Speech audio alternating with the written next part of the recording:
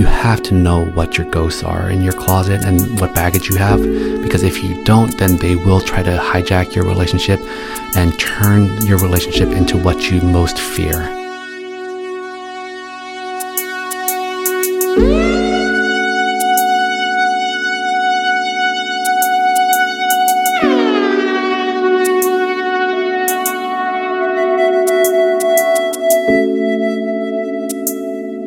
Welcome to LoveLink, your guide to love and sex in all forms. We're your hosts, Simone Humphrey and Sina Simon. Our guest today is a clinical psychologist specializing in trauma treatment. He is the director of the Center for Child Trauma and Resilience and assistant clinical professor at Mount Sinai here in New York. Through his attunement and wisdom, he helps people heal interpersonal wounds and build trust and love with other people and themselves. He is here today to talk about what happens in hurt relationships and how he helps couples heal and reconnect. To illuminate the healing process, he'll also walk us through a real session he recorded last week. Welcome, Jacob Ham. Hi, thanks for having me. That was a very gracious introduction. It's so weird to hear me described by other people. So, Jacob, what is a trauma therapist talking about couples? That's an interesting question. The paradigm that I use to understand what trauma does to people isn't just unique to people who've experienced devastating, horrific things. It actually makes sense of the way any of us responds when we feel threatened or stressed out. And I also find that the way to help traumatized people heal is to help them get back into being mindfully present and open to being loved and to loving other people. And so a lot of the work I end up doing is about relationship building to help people overcome trauma, whether it be parent and child or parent and parent or any couples, any dyads actually, or even if it's patient and therapist. So how does couples therapy heal trauma? What happens with trauma is that it's often an interpersonal event that hurts the other person. It's rare that I will get requests for treatment for like car accidents or discrete horrific events. It's more about childhood abuse, neglect, or other forms of interpersonal injury like domestic violence. And what trauma does is that it makes people feel very, very mistrusting of other people and unsafe in the world. And the world is more interpersonal than not. And so people with trauma end up having a lot of difficulty in jobs, in relationships. And so doing couples therapy is actually a way to overcome the impact of trauma on the person's ability to love and be loved. So you said you're thinking about both couples that have been, where one person or both people have been traumatized and maybe meet criteria for PTSD, but also that you're using this trauma paradigm with couples where there isn't a trauma history or trauma background. Can you talk a little bit about how it would apply to a couple where there is no PTSD? Yeah. What I've learned about the way that we all work from doing trauma work is that we have at least two states of mind. And this is found in other models of treatment. But the gist of it is that the more stressed we get, our brains react in a very, very specific way. We become more black and white. We hyper-focus on what is trying to hurt us, and we can only see that. And we also have a bias to interpret ambiguous events as threatening. You know, with children, I always talk about the Hulk as a perfect metaphor for trauma because it really is like you can be the most brilliant scientist, but as soon as you feel threatened, you turn into this incredibly powerful, rageful monster whose only purpose is to protect yourself and your loved ones. And your intelligence totally goes out the window and your self-awareness goes out the window. And how that's related to neurobiology is that there's like very generally, there's this limbic area of our brain that's designed to protect us. And then there's this part that's more modern, more advanced, and it's called the prefrontal cortex. But that's the seat of everything that makes us human. It's our ability to reason, to plan, to hold back our impulses.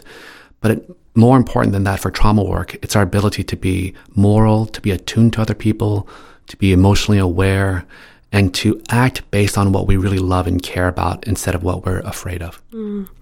So it sounds like when the trauma is being triggered, it almost hijacks the prefrontal cortex. Absolutely. Yeah. The brain is designed where survival is first and foremost. And that part of the brain, the limbic system that protects us, actually gets first dibs on all the information. And so it registers and processes sensory information way before the prefrontal cortex does. And it has the right to immediately trigger a self-protective survival response without ever consulting with the prefrontal cortex. And so this is why people can start to feel anxious and aggressive or scared, and they won't even know why yet, because their brain, the rest of their brain is a meaning-making organ, and it just hasn't made sense of why they're feeling this way, but their bodies are already reacting in a very, very deep way. Can you talk a little bit about the self-protective stance and how that plays out in a relationship? What does that look like? Everyone will recognize it when they see it. It's like, from the outside, if you're not the person who's in an alarm state, then it looks like you're being crazy, that you're misunderstanding what I'm talking about, that you're taking everything I say in the worst way, or like you're being defensive and insecure, something like that. Like that's the common kind of cliche ways that we talk about it. From the inside, it just feels like, I don't know what's going on, but I feel attacked and I'm going to defend myself at all costs. And whatever you say, I can't wait to find a moment when I can argue with you and disagree with you and show you that you're wrong. And the other parts of it is that you feel like, I can't do this conversation anymore. I want to get out of this relationship. Or it says, I hate this person. How could they do this to me? So there's like both a pulling away from people, or there's a move towards in an aggressive way. So when people engage in this self-protective stance, what are they protecting? Oh, that's a really great question. And that's actually a really core part of the work I do. Because the instinct is just that they're protecting their ego or their pride, or they're protecting themselves from being hurt or being hurt again in the same way that they've been hurt their whole lives. But instead of thinking about what you're fighting against, I always try to get my patients to figure out what they're fighting for. Do you have any case that stands out to you? I actually just had a case very, very recently that's incredibly poignant to me, and where they are doing incredible work together. And I think it's a perfect case for LoveLink because it's a new couple, and it's the woman that I just mentioned. And they're doing amazing work to figure out how to like communicate and have intimacy together. And the guy in this case comes with a lot more strength.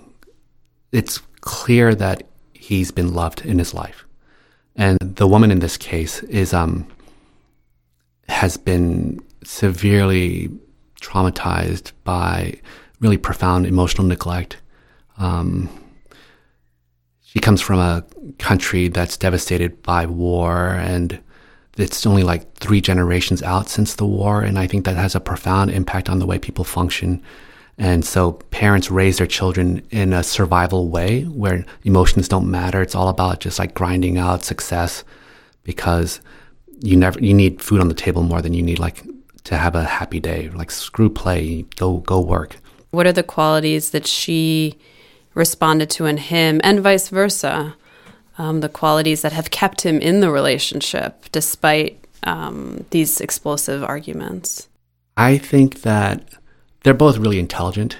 They both come from similar cultures. I think there was a immediate physical attraction. Whenever she lost her cool and he like stayed present and didn't react, was really exciting for her, even though it was terrifying for her, as well as for me. So I think that was the hook for her. I've asked him what brought him into the relationship. He finds her incredibly sexy and complimentary to him because he calls himself a pacifist, and she's in touch with her aggressive side, and she will like stand up to people if she disagrees with them. She's also whip smart as well, and so he really appreciates having a peer intellectually. It's magic whenever something works. So how long have you been working with them? The woman for a couple years. And you'll be able to tell that because she has facility with the kind of like language of her own inner world that we've discovered together. She's been dating the guy just for a couple months, I think, maybe more, maybe 3 or 4.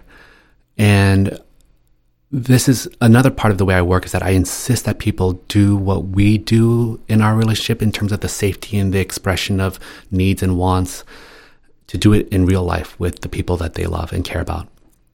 And so as soon as I thought it was appropriate, I encouraged her to bring him in, and they start to have really bad fights where she was like totally triggered and just like attacking him because she was so afraid of him, and she was trying to also provoke him to become the abusive person that she was anticipating he would be underneath his niceness. And I didn't want that relationship to be destroyed, so I begged her to bring him in and to have those fights in front of me so I can help her to stay like present, not let her alarms take over, and for her to be able to really speak about the hurt from which the anger was coming from. She brought him in because they had another fight, a silly fight over the weekend. And it's a classic fight that I think that many of us can get into.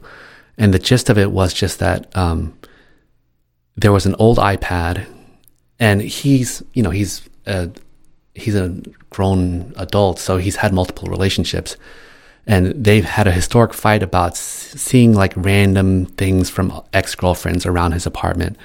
And he's like very, very graciously gotten rid of everything he could from the apartment that's from an ex.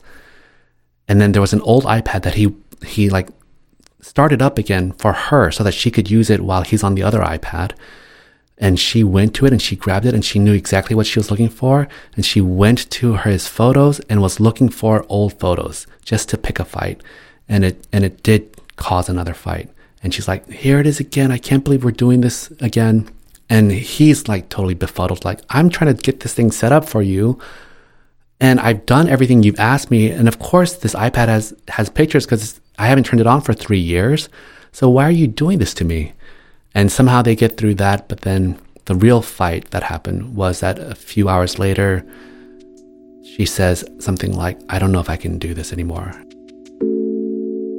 So I went insane on Sunday, and I feel like really bad. You want to tell me what happened? But, so, this is so petty. So, I was playing with iPad, and then of course, like, I saw some ex-girlfriend stuff, and I wasn't, like, insanely, like, pissed, but it's, like, the stuff should have been gone. This should have been discarded. And then afterwards, I got angry. And then, like, I tried to, like, break up. But, like, it wasn't, like, it was very, like, in a very, like, momental frustration thing. And then it was kind of insane. Like, in my head, like, I was kind of, like, overthinking, like, thinking myself to insane, I don't know. But I felt bad, and I, like, promised I would do it again. The old iPad was charged up and it was sitting next to me, and then she kind of goes to fiddle with it, and then she asked me to sign on to it, so I signed on to it, and then next thing I know, she just goes straight to the photos. And then, like, I knew it. Right, so I think, like, so I knew it was gonna be exactly, but she also knew it was an iPad. I could have not clicked it. Because I knew that it was there. It was there. Right. I know so that she he would see somebody who would still have it there. Yes. And then he was looking at it as I, like, was clicking it, and I know that he probably was thinking, oh, holy shit. Well, and then I clicked it anyway, so it was kind of an intentional, subliminal. Yes. And I knew that, and I actually right after you clicked that, and it came up, and I said, and he's like, why did you click that? I said, you did that on purpose, didn't you? That was earlier in the evening. Then, like, later at night, we're about to go to bed, and then she all of a sudden says, she gets very upset and says, I can't do this anymore. I'm so upset, and she jumps out of bed and goes to the living room, and then we have maybe like a 25-minute talk about, or kind of one of those silent talks where you're just not really getting much accomplished, but and then at one point I think she threw out some hypothetical, maybe we should break up, or things like that. If there's one thing I would beg your listeners to not do, is to ever say, I don't know if I can do this. Only say it if it's like really sincere. Like, you have to know if you're really in alarm mode. If you're in alarm mode, don't say anything. And if your partner's in alarm mode, just disregard all the bullshit that comes out of their mouth. Because it's all just like discombobulated. People think that you speak the truth when you're mad. It's only part of the truth. You only speak the hurt part of the truth, not the part that you're aspiring to. I think of like a wounded child that tells its parents, like, I hate you, I wish you weren't my parents. And of course that's not true. Yeah. Like, no parent says, I knew all along you hated me, so the truth is out, right? They somehow like dig deeper beneath that.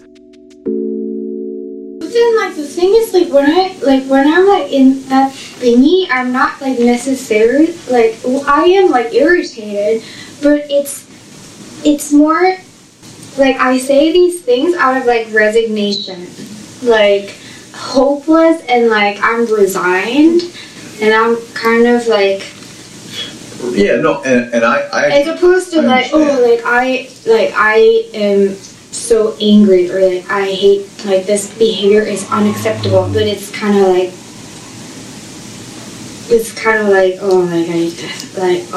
I really like don't have the emotional resilience to like work through this, and it like my head goes like 5 steps ahead. It's like no reasonable person would see like an old photo and be like, I must step out of this relationship. Like, no sane person does that. And like, for me, it's more about like, I'm very fatigued by like feelings that it fatigues me, like more like it's not really like about like petty pictures. I think if it were about the pictures, I would have gotten angry, and it should be anger, but like when problems, it's when problems come up, it's the fact that there is another problem that I need to fix. Like, that is very tiring for me. And then each time I need to expand that effort, like, I need a good excuse. Like, is this, like, a good enough excuse for, like, is this relationship, like, a good enough, worthy enough thing for me to, like, feel this way? I'm also, like, very defensive, and I would like to protect myself from potential harm or like worse feelings. So like in my head, I'm doing many calculations. I am the person with feelings, and is the understander. Mm-hmm. Okay. But it's never like feelings are, I feel like, are never, or they're very like minor. They're like spectator ions in a reaction. Like they're there, always clearly there, but they don't get addressed because he says he values peace. I think for me it was just very,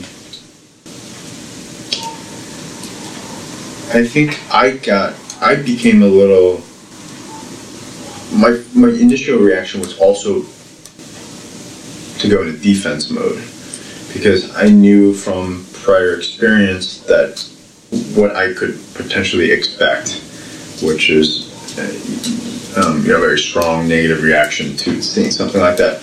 And again, I'm not saying that seeing those pictures should not warrant any type of reaction by any means, but just a very negative one. And so I think first I went into self-defense mode, and then like immediately our our interaction kind of was more distant. And then I thought that kind of went away, but then it kind of came back in full gear. And I think I was just frustrated. And in my head, I'm probably, similar thoughts to what she was going at that time. I went through a similar feeling of, oh, here we go again. Here's the fight here's this quarrel that we're gonna have, and about the same topic, and you start losing hope too. Yeah. I guess lose hope, or that hopefully we can get back on track, but that it'll take all this effort and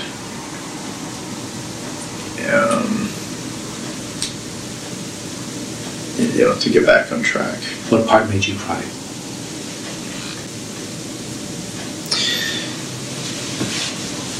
It was I don't think this is the best word, but it was a sense of and I know it's not not in an active sense, but I felt like I was being bullied. It's this, and I think, to go back to your other word, it's this sense of hope. It's like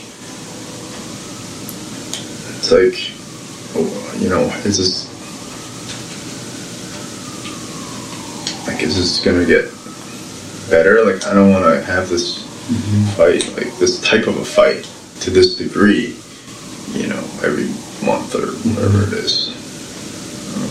It's just, I told her it's very tiring for her and it's very tiring for me. But this is why it works and not works, because, I know a way that can tame my tantrum is to yell at this point. If he yelled and maybe slapped me, then everything would be fine. Finally, the Pacific Ocean would be everything would be in order. I have full knowledge that would never ever he wouldn't yell, he wouldn't be you stupid fucking bitch. He's not. But then I know that kind of if he called me a stupid fucking bitch, it would feel good. It would feel okay. That's what I had an issue with. Her parents were incredibly neglectful, and her mom has her own pain that locked her from being able to be loving to her children. And I've been seeing this woman for a couple of years now, and the work has really been about both coming to terms with her mother being the way she is, not knowing what to do with the constant yearning for her mother to be loving, and really also trying to get that relationship out from interfering with her romantic relationships and her self-relationship, because it just gets replayed. It's a fractal of her relationship with her mother becomes a fractal of every other relationship she has and her relationship to herself. What do you mean by a fractal? It's this term from chaos theory I think it means self-similarity at every level of measurement. So, there's the primary emotional neglect and abuse that she experienced, but then she internalizes that, and she has that voice in her that is abusive and neglecting of herself. And then whenever she comes across any other relationship, she anticipates that same kind of pain. And she sometimes makes it happen. I think that's another thing that this is a really good warning for couples, that you have to know what your ghosts are in your closet and what baggage you have, because if you don't, then they will try to hijack your relationship and turn your relationship into what you most fear. And how does awareness help kind of contain that or manage that? One, neurobiologically, I think it's purely that it strengthens prefrontal function. Just because I heard this great phrase today. It's the difference from being reflexive to being reflective. And so it's the first step. It's not the only step, because self-awareness if without change is no good. And then you have to make a conscious choice to do something different with your life and know what you're really trying to accomplish in your life. And that's where I think, again, the goal-directed thinking really is important to really spend a lot of time knowing exactly what you want out of life. And then that becomes like a beacon whenever you're overwhelmed with the cloud of anxiety and fear. I imagine that you also have to do a lot of work with the partner who isn't coming from a traumatized background to help him understand what's going on in those moments and not engage in replaying the traumatic experience for her. And that's why I think that this is an amazing man, because he came in, like one of the first stories I heard about him was that she had overreacted to something and she didn't know what she was mad about, and she just kept yelling at him and for like 15, 20 minutes. And his response was, so let me get this right. And then he tried to summarize everything she had said. And she said, yeah, that's it. And then she felt diffused. And I said, that is a really rare guy. We're going to make sure that this works. Because I know very few people who can stay non-defensive when they're being attacked, because we're all human. And so this is an incredible person. I think that if it were any other person, then I would have to educate them about the fact that they have their own alarms and their own need for self-protection, and they're going to have their own hulks that will be triggered, and then we have to like figure out what we're going to do when that happens. When I do therapy, I get permission to be interruptive and rude and like call timeouts and like stop people from doing things whenever I can tell that their hulks are about to start battling and it's just going to lead to a destructive spiral. So oftentimes we kind of are drawn to what's familiar, especially I think from people who have trauma in their background. They end up gravitating towards people that replay that. So it sounds like this woman actually chose someone that broke that cycle, and he wasn't from a background that necessarily was replaying some of the patterns of her past. Choice is a very strong word. Forced to by me, yes. Begrudgingly forced to. She knows that it's the right thing, but everything in her body is telling her, no, this is too risky. I'm really going to get hurt. If I really fall in love with him, then it'll be the first time I'm going to be really hurt. And her pattern is like have guys that she keeps at a distance, and she feels like she's in control and she can leave them whenever. It's constantly like celebrating her courage to stay in the relationship week after week, despite how much work it is for her. I'm not insecure, but I am scared. What are you scared about? I'm scared about I feel like being very close to somebody and opening up is essentially giving the person power to hurt my feelings. So each and every time I am scared. Right. Because I feel like the power is, and I feel like that's a very dangerous move. Mm-hmm. To give somebody the power to have control in how I feel. Right. So I think the issue is that from our talks in the past, in this room, that you've perhaps let people in the past and they've disappointed you and they've hurt you, and so you've been mentally trained to be more protective and be more be in more self-defense mode, and to be much more wary and to not let people in as easily. And the moment that you do let them in a little bit, you kind of start like shriveling up a little bit, and or becoming more easily in self-defense mode if some issue arises because you've been hurt in the past. No, I think it's just new. It's just new. Like with it's just new. Like when I interact with like random people, I know exactly, like, I feel like I have the power. It's very, like, messed up because, like, shouldn't people feel like they have more power when they're in, like, a happy relationship? Like, I feel like that's what people should feel. But I feel more power when I have, like, what people would consider less than ideal, because I feel like there's nothing, like, I feel like invincible when it's like when I interact with like random guys, because random guys will never hurt my feelings. So in thinking back, I mean, either to this woman or to people in general and their histories that sort of inform how they're relating to others, I mean, what kind of influences this kind of behavior? Because there's the obvious traumas of either, you know, abandonment or abuse. But when you say kind of like the smaller traumas, the small t traumas, I mean, what does that look like that would then contribute to this terror around rejection or abandonment?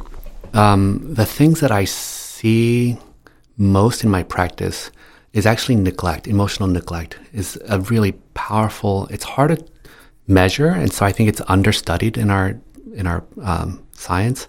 But I think there's been research to show that it's maybe the most devastating of all the traumas. The physical abuse you can kind of make sense of, and it's out there, and eventually some people say, like, that's them, not me, I didn't deserve that. But the emotional neglect is insidious.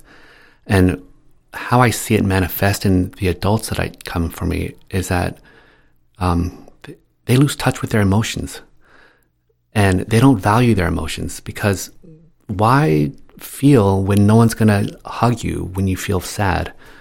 Or whenever it's more destructive, it's like, just toughen up. You're being weak and vulnerable. You don't need this. You're like, there's never been reinforcement for being vulnerable. And so they put it away in a very deep place, and it's hard for them to access again. And then the therapy itself becomes really hard, because it's like pulling teeth and having the patient fight you the whole time, because they're so afraid to even have you like open them up in any way. They so badly want it, but they also move away from it very quickly. That captures the essence of being human. We're like riddled with conflict and paradox. And I think Winnicott said it best, like, it's a joy to be hidden, but a disaster not to be found. And it's really true. Like, so much of my work is really about like knowing that someone wants to be found, but they're afraid to be found. And so they're going to test me and make me work as hard as I can to prove that I really care enough to look for them, and that I'm going to be gentle with them when I do find them. I was a mother-infant researcher first, as a scientist in my postdoc years. And I would have to sit there and watch 6-minute videos of mothers and 5-month-old babies playing with each other, and code every second of their interactions. And this was in the larger context of the fact that we now understand that those minute interactions lay down implicit memories in the baby about how interactions will go with everyone else in their lives. And the general ideas are, when I feel a certain way, will you get that I feel this way? And will you help me to stay calm or regulated and in control? Or are you going to make things worse, basically? And it's like muscle memory for the baby. It becomes muscle memory for the heart. And so even if we don't understand or remember those experiences as babies, it plays out in our relationship to ourselves and in what we expect from other people. And then the other thing that you have to really understand to make sense of relationships is that it's this thing from attachment theory. And the gist of the idea from attachment theory that's so important is that whenever any of us get scared, we run to our parents to make us feel safe. And then what really screws us up is if the person who's supposed to make us feel safe hurts us, then we get stuck in this weird loop where when we're being hurt, we want to run away as fast as we can.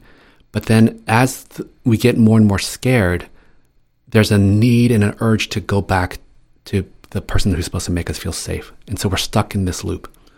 And I think that part of the reason why we internalize that inner critical, destructive voice is a way to resolve that desire, both for the safe person as well as a way to protect you from being hurt by them again.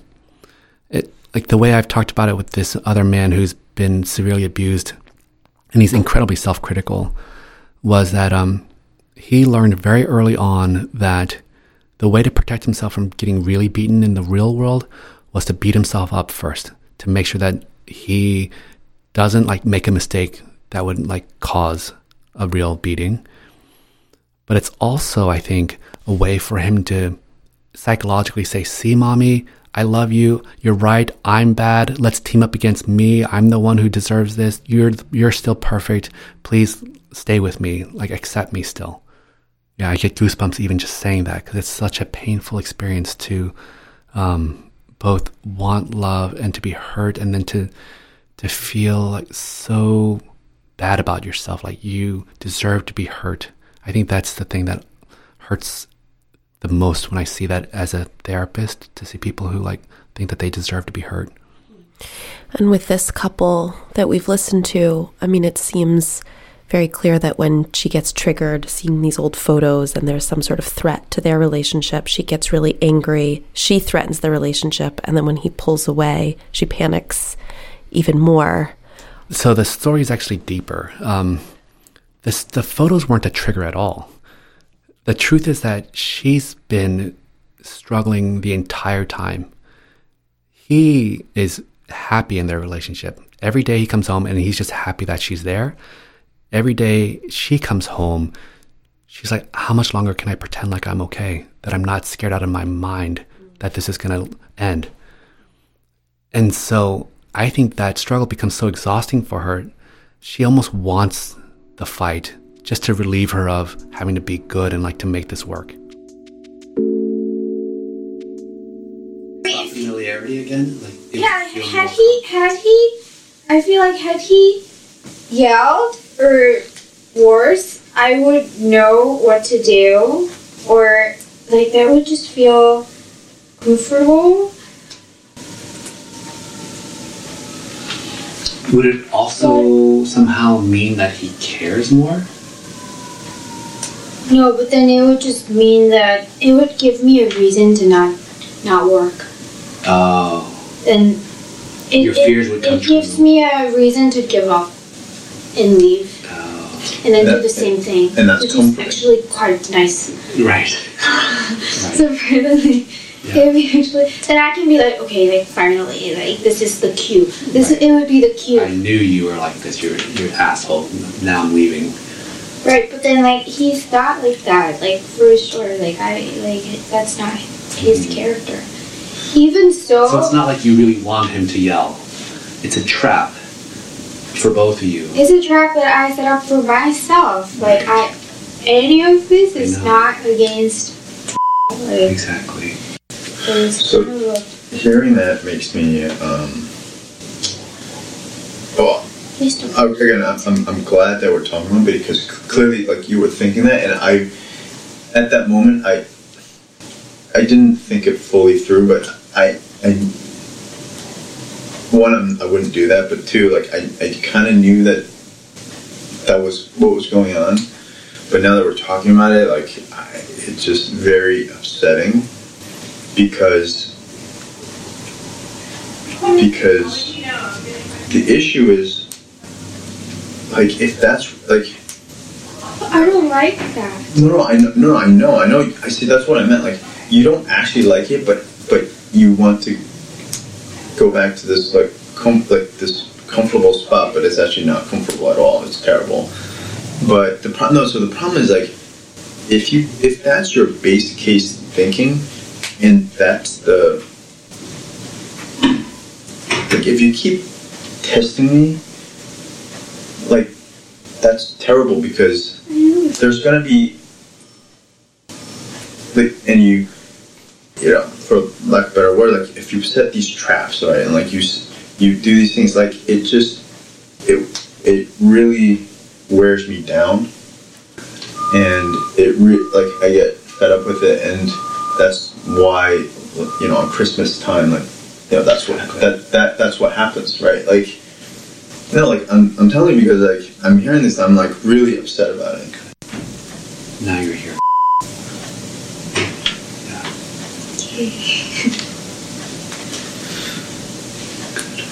Typically, I would like that fact that you're trying to understand her, but I think it's a trap away from.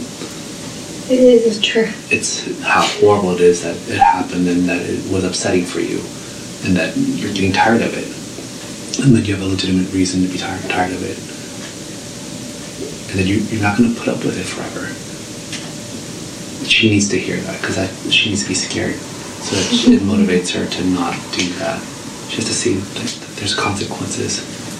It's threatening your relationship. Okay. Do you feel motivated? Yeah. Now you're scared, like as if you got punched and slapped. Is that how you feel? I mean, I don't want her to feel that way either. But I just feel like when he says this, it's like he's trying to, he wants the same things as I do. Exactly. But exactly. Yeah. So when she says, are you upset? Do you want to hit me or something? I think if you went to here, that's what she really wants. Sorry, if I went to here? Here being saying, I'm fed up with this. I'm really frustrated. I'm angry. I feel like giving up too. I'm really mad that this happened. Then it frightens me in a different way. In an appropriate way. It frightens me. Weird. It makes sense. Yeah, I think it's also. I think it's just also very hard to communicate feelings on the spot. Absolutely. When it happens. Absolutely. That's exactly what I was feeling, but despite how great or not great of a communicator I may be, but at the moment it's just very hard. It's very hard to say. I think it's impossible. From my own life experience, I know that I can be overwhelmed by emotion as well, and it's really whether or not a couple can go back to that conversation when they're calm and keep digging for what was really going on, the way that you guys just did it. That's really the only thing that you have any control over. When you're in a fight, kick and scream and yell and tantrum all you want because emotions have all taken over, and come back and do it again the right way. Something I really liked about this session was towards the end where you got her to get in touch with what was at stake in the relationship, because that really seemed to provoke something within her. Yeah. But before that, the way we got there was really related to what we're just talking about. The way we got there was that I got the guy to finally say, I'm getting tired of this, right? And then there was a part where I think I say something like, now you're here. This is what I was waiting for. I didn't know what I was looking for, but now, because when he said it, he's red-faced and tearful, and you can see such waves of emotion going over his face, and he's trying to just say the right thing, but you can read the turmoil that's happening. And so when he finally said, this is too much, or I can't take much more than this, then she freaked out. And I was so happy that she was freaking out, because she needs to, part of what trauma does is that it makes you put walls up, and it makes you objectify the other person as a not person. And so to see his pure subjectivity as another person in this relationship that can be hurt and has needs too, it's both terrifying, but it's the thing that gets her to come out of her trauma rehearsed shell and be like, oh my God, I'm doing this to you, and I love you, and I care about you, so I don't want to do that. And so she said, I'm sorry, I'm going to try. But she's also scared, and she feels like there's a risk that she's going to become triggered and traumatized by it too. And I was tracking that really carefully, because she was laughing and looking really nervous and uncomfortable. She got out of her self-protective stance in that moment. Yeah. And I was watching. That was a really crucial moment, whether it was going to trigger her into another defensive attack or a withdrawal, or whether she's going to be able to stay present in her guilt and pain over what she's doing and use that to help advance their relationship. we as a society shun negative emotion, but her guilt is what's going to drive her to do better. So she has to listen to it and understand the message of her guilt. And what if it does end? How will you help her through that? I have had this happen with her many times. It's like, okay, let's celebrate the progress we made. She tried. She was incredibly vulnerable in some moments. She was incredibly good at saying what she needed from him in some moments. And she needs to like really try to like catalog the good parts that she can be proud of, and to call on that the next time she has this chance and say, there are times whenever I can actually be a loving person and accept love from other people. And that she could share with him that she was scared, which I thought was incredibly vulnerable and yes, brave. Exactly. I think that's the key to doing therapy, is like getting people to be comfortable in vulnerability and pain and loss. And I feel like it's very Buddhist, like in a way that was the other thing I was going to say to your question about like, what if it doesn't work? This reminds me of this, one of the most profound moments of my life was when I was in a religious studies class in college, taught by a 70-year-old guy who used to be a Jesuit, who left Catholicism because he fell in love with a nun, and they ran away together. And he was teaching all these classes in religious studies, which were just about like just anger, love, and like all these big concepts. And I asked him this question. I don't remember what the question was, but I remember word for word he said, I think that the goal of life is to learn to love absolutely, while always knowing that the other person is going to leave you, whether it be through death or divorce or whatever it is. It's like to know that loss is an inevitable part of loving, and it's such a painful thing. That's pretty powerful. It is powerful. It also, I think just that statement can make people really tap into the gratitude that they have for the other person, which is, can get lost very easily in conflict or just daily life. And you miss that, okay, this person might not be here forever, or I might not be here forever, whatever it is. And if you're constantly fearing the loss and you're trying to prevent it from happening, then you're not actually enjoying what you have versus accepting the inevitable and being able to be present with it. The lighthearted way that I talk to my patients about it is I liken it to eating ice cream. And like, we all know that it's either going to melt or you're going to eat the whole thing. And yet we're not like bemoaning the loss of the ice cream as we're licking it gone. We're just like, oh my God, this tastes so good. I can't believe I haven't had ice cream for so long. And so we should treat relationships in the same way.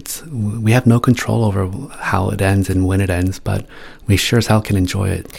Do you think in the early stages of a relationship, that panic, that sort of the hijacking of the prefrontal cortex is more common than later in the relationship? Absolutely, yeah. It's inevitable. And so I'm not suggesting that it shouldn't be that way, because another part of the trauma model that I use is that our alarms are trying to save our lives all the time and protect us from being hurt. So it's there for a reason. It's not only for self-protection, but it comes up anytime something important is happening. So it's whenever your alarm goes up, either ask, is there something that's threatening me? Or is there a value or something that I really care about there's an opportunity for me to like reach? This is where I think professional athletics really is a great metaphor for doing trauma work, because you're going to get nervous. Well, what I say to patients is like, you don't care about regular season games, but once the championship comes along, you're going to be nervous as all hell. And you don't want to not be nervous, because it's the championship game. It's going to help you to be at your best, as long as you're like at a peak level of anxiety, not too much or not too little. So it just reveals that you really care about what's happening. And so when you're starting a new relationship and you're really nervous, reframe that as like, this one I really like. I really care about this one. This one could be like exciting and fun. And the cost of getting the ultimate rewards is that you're going to feel the ultimate pains too. It's inevitable. So I'm wondering, I mean, it seems like when you throw yourself into a relationship, you kind of reap the rewards of it. When you put yourself in a vulnerable position, when you express your love for someone, I mean, you get a lot in return, hypothetically. I'm wondering how you kind of balance that with also protecting yourself too. How does someone who does have a traumatized background or who is terrified put themselves out there and be vulnerable, but still are able to protect themselves in a way that feels safe for them? I'm actually the wrong person to talk about this, because I don't want to give a universal answer. I can only talk about the fact that I personally have come to terms with pain and realize that the best things in life can only be gotten with the risk of pain, and I don't mind feeling unbearable pain. Other people might not be so comfortable with it, and so it's really going to be about your own capacity to tolerate and metabolize pain and sit in it for as long as it needs to be there, and also your ability to really know what you're striving to accomplish. That's really an important piece of trauma work as well, that I don't think I understood until I was really deep in trauma work, which is that the more you activate fear and operate from fear, the more ingrained it becomes. There's a biological wiring to keep you alive. So if your fear kept you alive and safe one time, it's really going to reinforce for you to say, like, don't ever make yourself vulnerable again. It was too dangerous. We can't take that risk again. The body and the fear system is very risk averse, and it's a one trial learning machine. How have you learned to metabolize pain so well? What's been your process? I realized that I was my worst enemy. That when I was in pain, the unbearable part, pain itself can be unbearable, but the unnecessarily unbearable part was the voice in my head that was saying, "You idiot, I can't believe you did this. Like, it's your fault," and all these other self-flagellating things we say to ourselves. And instead, I've gotten to the point of being able to say, "Oh my God, you're in pain again. This really sucks. I'm so sorry you're going through this," to myself. And to be more of an anthropologist and say, like, "Oh, so this is what profound grief looks like. And this is what your ugliest ugly cry face looks like." And just be observing of that and without judgment, and say, "Wow, this level of pain is nearly unbearable." And then, like, "Oh my God, today the pain was like 0.5 degrees better." And then to allow that to happen. Again, it's very Buddhist, where there's a notion that reincarnation and karma is like lifetime things. But I think that those, like, karma is a moment-to-moment thing. So if you're in pain and you're like bemoaning the fact that you're in pain, then you're screwing up the next moment. Like if it rains today and tomorrow's like a beautiful day and you're like, "Damn it, I can't believe it rained yesterday. That ruined my week." Then you're not enjoying the next moment. And so part of what I've really learned to do is to just say, today is about pain. Tomorrow, I don't know what it's going to be. But if it feels a little bit better, then I'm just going to be in that a little better space. So I allow myself to be immersed in whatever moment I'm supposed to be in. Do you have any advice that you would give to our listeners, particularly around people with backgrounds in trauma and kind of the first step to addressing it and applying that into their relationships? Yeah, the very first thing is to become compassionate to yourself. And the way to do that is that you have to understand the function of that mean, angry voice inside of you. That it's not just like a curse that you have this. It was actually the thing that saved your life in the past. And so you have to be incredibly indebted to that part of you for having saved your life in the past and trying desperately to make sure that you never are hurt again. But then you have to kind of like reassure that part of you to say, like, that was back then. Not everyone's going to be hurtful to you like the way that this person was. So you have to give other people a chance. And the truth is that we kind of want other people in our lives and not just be holed up in our little safe cave. And so I kind of want you to be quiet for a little bit and let me try to like figure out how to love people and be with other people. And it's like, don't worry, I'll be safe, and I'll need your help to be safe. So I'm going to keep listening to you whenever you tell me that something's bad. but it doesn't mean that you're going to make all the decisions. I make the decisions about what we do. Soothing that traumatized part. Yeah, and respecting it. And if you were to give one piece of advice to couples who are going through a difficult time, you've given us a lot of wisdom today, but if you were to distill some of it down to one message, what would you say? Wow. It goes back to compassion for self and other, and forgiveness, and to recognize that that everyone has the capacity to hurt themselves and other people, and it just comes from a place of being hurt. And so forgive yourself for hurting someone, and forgive the other person for hurting you, because it all just comes from places of being hurt too. And to try as hard as you can to reframe the anger and aggression and the destructive impulses into vulnerability and yearning for love and needs being met. Instead of seeing the scary Hulk, maybe try to envision the hurt child. Yeah. Well, thank you so much for being with us today. You're welcome. Thank you.